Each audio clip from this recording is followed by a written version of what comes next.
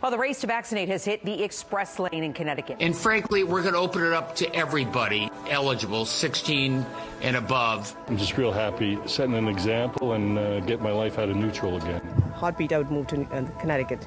You're anxious to get vaccinated? Yes. What does it take to get a more in-depth look into the week's top local news stories? The Debrief brings you inside for a one-on-one conversation with our reporters every week, right here, right now. The Debrief.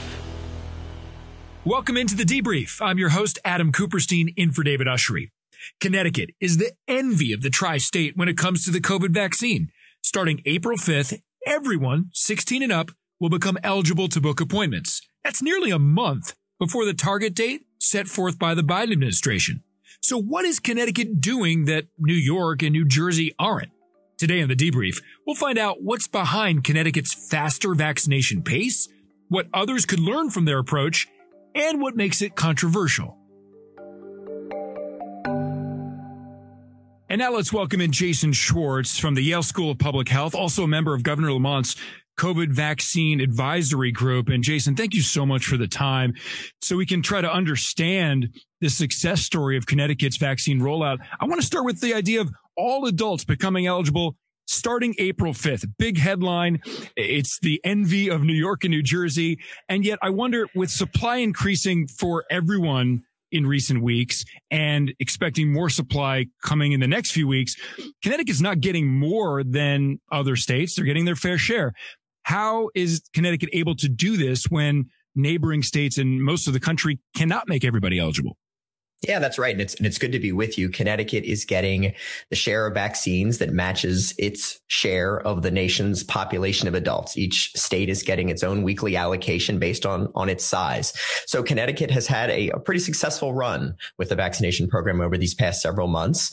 And it has been a way of trying to balance the coordination required for an unprecedented vaccination effort, the likes of which we haven't seen really in the history of public health, balancing the need for both flexibility to recognize the challenges that this rollout is creating without avoiding a free-for-all at one extreme or a overly restrictive approach at the other. So Connecticut has tried to find that middle ground, working with the healthcare systems, working with the health departments, coordinating the effort, building in the flexibility needed to make this vaccination effort move as quickly and as rapidly as we all want it to do. And so far, the results have been positive, and that's led to the state being able to rapidly move through the age groups and as you noted, within a few weeks to really make it open season for everyone in the adult population for whom these vaccines are authorized.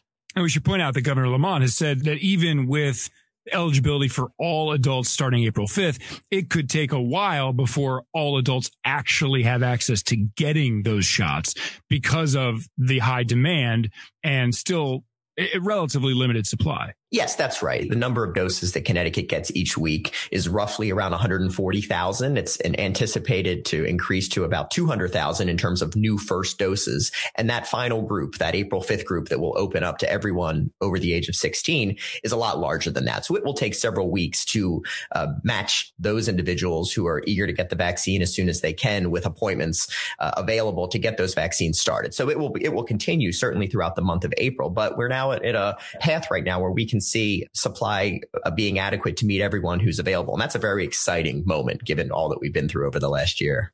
And Jason, even now, the new group that's eligible in Connecticut, 45 and up, is much younger than the age eligibility for the neighboring states of New York and New Jersey, where you have to be 60 plus or a certain type of job, whether you're an essential worker or comorbidity that makes you vulnerable to the disease. What is different about the Connecticut rollout when it comes to eligibility at its core? You know, Connecticut had focused on age as the primary criterion for which a vaccine eligibility will be determined. That, like most states, Connecticut started with healthcare workers and healthcare personnel in long-term care facilities in the very first weeks of the vaccination program back in December and January. But from that point forward, Connecticut focused on age as the gateway for how vaccine eligibility would be expanded. And it was because of the fact that when we look at the most severe outcomes, the hospitalizations, and especially the deaths that are caused by COVID-19, age by far is the greatest predictor of those severe outcomes. And those are the outcomes we need to prevent in order for this pandemic to end. So the numbers that Connecticut has been noting, that we look at the 55 and above population, for example, 96% of deaths caused by COVID-19 occur in those individuals over the age of 55. And that's been the group over these past several weeks that Connecticut's been focusing on, and the older groups even before then. So if we focus on age and we rapidly vaccinate large numbers of our oldest populations and then our older populations and now 45 and above, we capture the vast majority of the deaths that this pandemic causes. So that's been the rationale. That's been the strategy. It's been different than other states, but it's been a way that's allowed us to move very, very quickly and really be in the top 3 or 4 states in terms of the number of individuals who have received at least one dose and now have been fully vaccinated. We've seen other countries outside of the U.S. use a similar age bracket approach with success in the UK, in Israel. And I wonder, is there a trade-off that you have to make, whether it's equity or frontline workers, when you're just going to simply approach this mostly by age? There is, because we know that there are certainly younger individuals under the age of 45, for example, who are in those frontline occupations that have been exposed and continue to be exposed to increased risk. We know that there are younger individuals who have the medical comorbidities, those high risk medical conditions that place them with higher risk. And the trade-off is that this approach that has focused principally on age, and I should note that educators and childcare providers have been prioritized separate from the age-based criteria, but otherwise, this has meant that some of those younger individuals in the high risk occupations with high risk medical conditions have had to wait a few more weeks than they otherwise might. That's been the balancing act. And thankfully, that period of time is pretty compressed thanks to the pace of the vaccination rollout, thanks to the increase in supply. But it has been a way of trying to understand the best way to implement this vaccination program to facilitate rapid vaccination, to avoid so many of the challenges that states have encountered when trying to define a particular list of high risk medical conditions or define the exact list of occupations and then verify and confirm and document that. That has proven to be incredibly difficult, more than the science can handle really at this point, and more than many states have been able to handle operationally. So this was the compromise approach that has intended to capture the vast majority of the individuals with high risk medical conditions are in these older age groups. And that's been one way to think about this consideration, but there definitely are trade-offs in this approach and in any approach to how we've allocated vaccines in Connecticut and nationwide.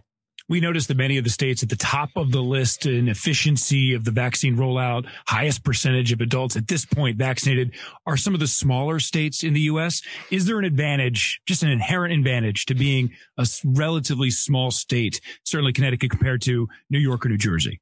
I think there might be. I think so much of what has helped states that have done comparatively better with the vaccine rollout do better have been the partnerships between the state Department of Public Health, local departments of public health, and the healthcare systems, the healthcare providers in a given state. That partnership, that communication, that coordination really has been, I think, a linchpin of the success in Connecticut. And I suspect if you look at other states that are performing a bit better than others, I bet you would see similar stories. So I think that is a structural advantage here in Connecticut. There's only a few dominant healthcare systems that work regularly and actively with the state, a limited number of large cities to coordinate with, and even the structural features in the way that Connecticut doesn't have the kind of county government structures that many states in the country have had, in which there's another layer of government between the vaccine doses becoming available to a state and the vaccines getting to the places where they're ultimately administered. So I do think some of those features have worked to Connecticut's advantage, as well as just the spirit of collaboration and that balance between rigidity and laxity with respect to how the state has structured the program and partnered with all of the sites where the vaccines are actually being delivered. Jason, it's still early, but the proof of this execution being proper is in the hospitals when it comes to serious illness. What are you hearing? What are you seeing when it comes to, in the last month, in the last few weeks, the changes of who is getting hospitalized with COVID-19 in Connecticut? We're seeing, really encouraging data with respect to both hospitalizations and death, that those numbers have been either flatlined or lower and increasingly coming down over these past recent weeks. And the positivity rate as well has been under 3% here in Connecticut on average in recent weeks. Still needs to be lower. We still need to have fewer cases. There's still work to be done as more individuals get vaccinated. And we're continuing to be cautious in terms of the kinds of other precautions we take. But the hospitalization and death data, that will really be the best indicator of where we are. And those numbers are remarkably encouraging. We look at our long-term care facilities, for example, which, those groups have now been fully vaccinated for some time through that early vaccination program. And the story of hospitalizations and deaths in those settings in Connecticut and around the country is remarkable. It's such a testament to the effect these vaccines can have in those communities who are vaccinated. And I think we'll see those sorts of trends that we're already seeing in our long-term care facilities. We'll see them even more apparently across the population now as the large numbers and the overwhelming majority of our senior citizens here in Connecticut and elsewhere are now vaccinated. We're going to continue to see those declines in hospitalizations and deaths. And that will be the cue for when we know we can exhale a bit and begin to relax all of those other public health precautions. And we all look forward to that. Jason, thanks so much for the time. We appreciate it. Great to be with you. Thanks for having me.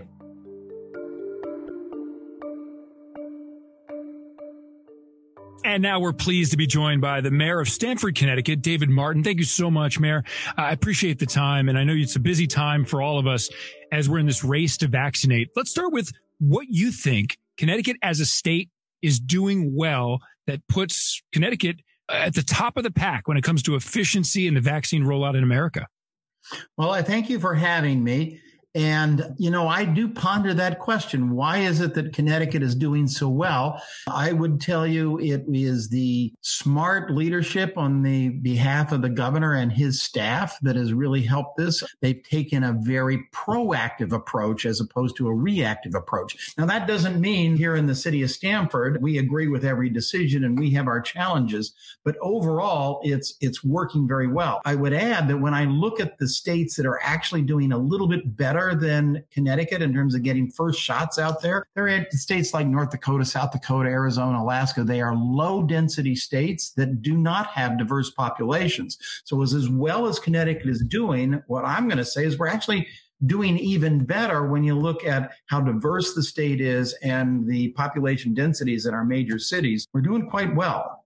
And since Stamford is one of the state's most diverse cities, let's go on that note for a moment, because this age-based bracket approach, which is different than certainly the neighboring states of New York and New Jersey, is there a trade-off there when it comes to equity in the rollout?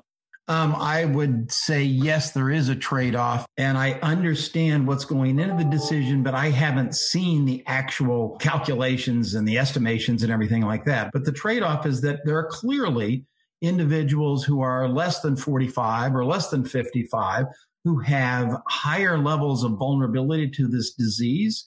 And they feel, well, gee, I'm the one who is most vulnerable. Shouldn't I get top of the list? And that's absolutely understandable. And most states have gone that approach. The challenge on the other side is that, well, if you say smoking is one of the risk factors, and if you're a smoker, you get to get a vaccine, well, suddenly everybody's a smoker.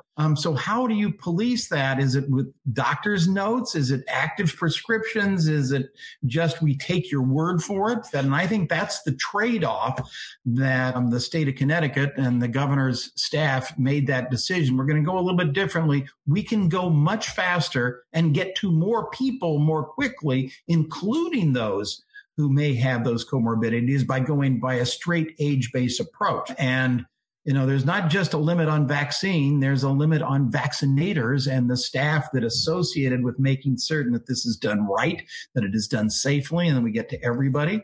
And I think that's the trade-off that they made. When some other governors outside of Connecticut have been asked about making all adults eligible, even by May 1st, when President Biden outlined as a target date, there's been some concern that, I don't know if it's possible with the supply that we have and the demand. It's just too many people too soon. Do you have concerns about April 5th in Stamford when everyone can become eligible across the state? One of the challenges, and listen, Hey, I'm a mayor. I am a political figure, but I can also be cynical about politicians just like everybody else. And I haven't seen it in Connecticut with the governor or the other major cities that I speak to, that I have confidence in, but I've seen it in other states and in other mayors across the country. Everyone's available.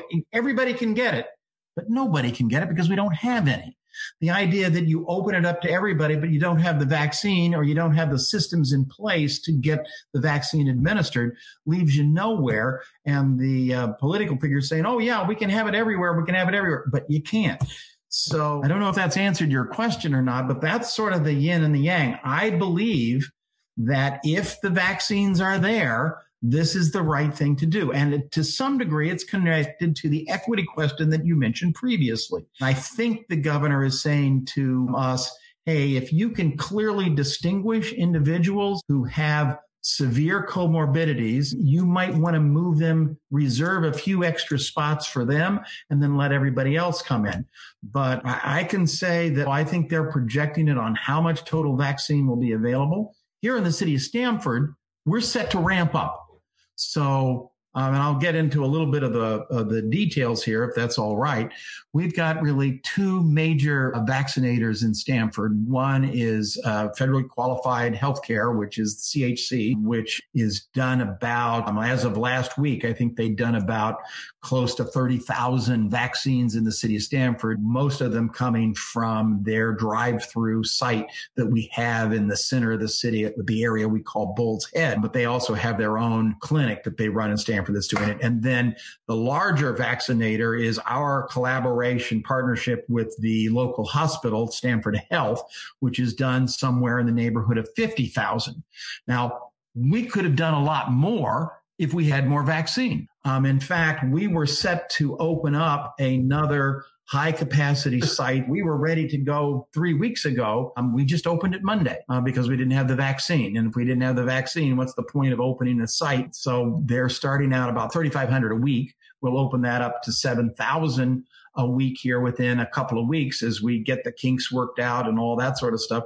So we'll be at the range of about 20 to 25,000 vaccinations capacity in the city of Stamford here within 2 or 3 weeks. And we can ramp it up to closer to 35,000 provided the vaccine. And so they've made a judgment that they're going to open it up to these larger age groups. What I am assuming is that they have reasonable assurance that the vaccine will be there. And I got to tell you, the rule books for how to deal with coronavirus have changed from day 1 to day 2 to day 3, and it's happening again with vaccinations. And I'm upset about that like everybody else, but that's the facts of life. And we're trying to get more done as soon as possible. And if they have a reasonable projection that the vaccine will be there, then to open up those age groups so that people can get their vaccination appointments. And then we know that, okay, you're open that up. I guess we're ready to open up our next site so that we can increase our capacity. They got to send those signals, and we have to have some confidence that those signals are the right ones and that they're going to have the vaccine. You've put in a lot of work, clearly, to improve access in Stamford, to make the process simpler for people. When there is more supply, so this isn't for right now, but down the road, there's going to be more supply. That is clear from these manufacturers, from the federal government. Is there anything you'd like to see change to break some of the barriers, whether it's technology or booking appointments, where some of the communities that have been disproportionately hit by COVID have just a harder time with the system as it is now? Well, there's a lot of different pieces to that. And I'm not certain that in our time here that I will remember all the pieces, even though I've probably dealt with most of them. But let's deal with one of those things that's about how do we make this simpler for more people? And one of the issues right now is that getting a vaccination appointment, you go to Stamford Health to get a vaccination with the hospital that we're doing in conjunction with them. You go to CHC on a telephone number to get them. Yale New Haven has their vaccine sign-up list. Hartford Health has theirs. There's VAMS, there's CVS, there's Walgreens. I mean, essentially, you have to become an expert at how to find vaccine appointment availability. And the state is working now to try to consolidate that into a single site. Think of it as almost like a kayak site. We can go to one place and just like in kayak, you can find out what the hotels are. You can find out what the flights are. And you may or not book it on kayak, but nonetheless, you find it at one single place. Well, the same thing here. Can we go to one single place to find who's got a vaccine appointment available? Where is it? When is it? Those sorts of things. That's one way in which we make it simpler that I know the state is working on. I've had conversations. We were beginning to take that on with the city of Stamford, but let the state do that because I think they're in a better position to make that happen. A different issue is the evolution of the sites themselves. I'm a very big believer that we should be running as many high capacity sites as we can in this state right now, rather than everybody gets a little bit. And it's hard to follow the rules, and it's hard to get appointments because it's confusing. And some people might be, I'll use the word cheating a little bit on who's eligible, and more vaccine doses are lost because they have some left over at the end of the day. I believe that right now in our cycle, we should be pushing high capacity sites. That's what we're doing in Stamford. And that's part of the reason I believe that Stamford has had a higher percentage of its people get first doses than any other major city in Connecticut that has a diverse population like we do. We're pushing those high capacity sites where we can get more done faster, more clarity, and more singular focus on rules. But once most of the population is vaccinated, those high capacity sites won't make any sense. Why would we have a site that's capable of doing 1,500 a day if there aren't 1,500 people a day signing up? So I think this will evolve, and this will evolve more into the CVSs and the Walgreens of the world, which will handle those vaccines. So it's going to evolve, and I don't know how fast it will evolve, but I suspect that we will be closing down those high capacity sites when we get a very high proportion of the population inoculated. Oh, but wait, to your question, there are many people that will not go to Stamford Hospital. And there are some people that, they don't have a car to drive to a drive-through site. And it may be just a simple resistance to going to one of those high-capacity sites, or it could be, I'm not going until my friends or family, or I don't know how to wait. There's 1,000 different barriers, and we want to get rid of those barriers. And at Stamford Hospital, they, in fact, are running no barriers times 4 days a week.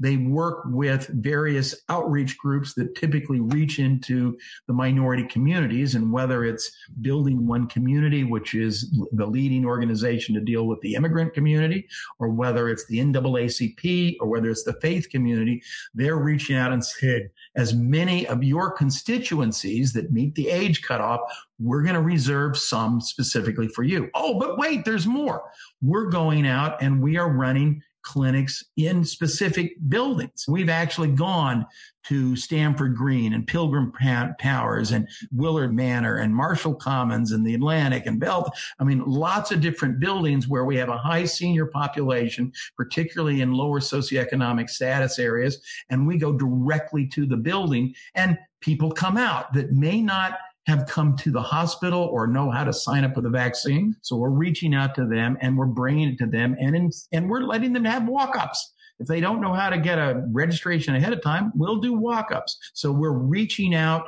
not only with the organizations and calling and trying to bring them to our high capacity sites, we are also actually going to them with the vaccine. And even just this week, we talked about going mobile, which is we'll drive the mobile van and to some location, one of our parks, we'll put out a reverse 911 call. If you don't have the vaccine yet, come down here between 1 and 4. Now, we can't do that when it's raining. We can't do that when it's 32 degrees. So we're waiting for it to come up a little bit in spring. We are also talking to some of our food stores about doing a vaccination program for their employees. Again, we go mobile and we drive up, and their employees come out. And of course, anybody else that happens to be at the food store that day, because that's another community at risk. And we all want, I'm sorry, I buy groceries. I don't know about you. I want to make certain that not only am I vaccinated, I want everybody in the grocery store vaccinated.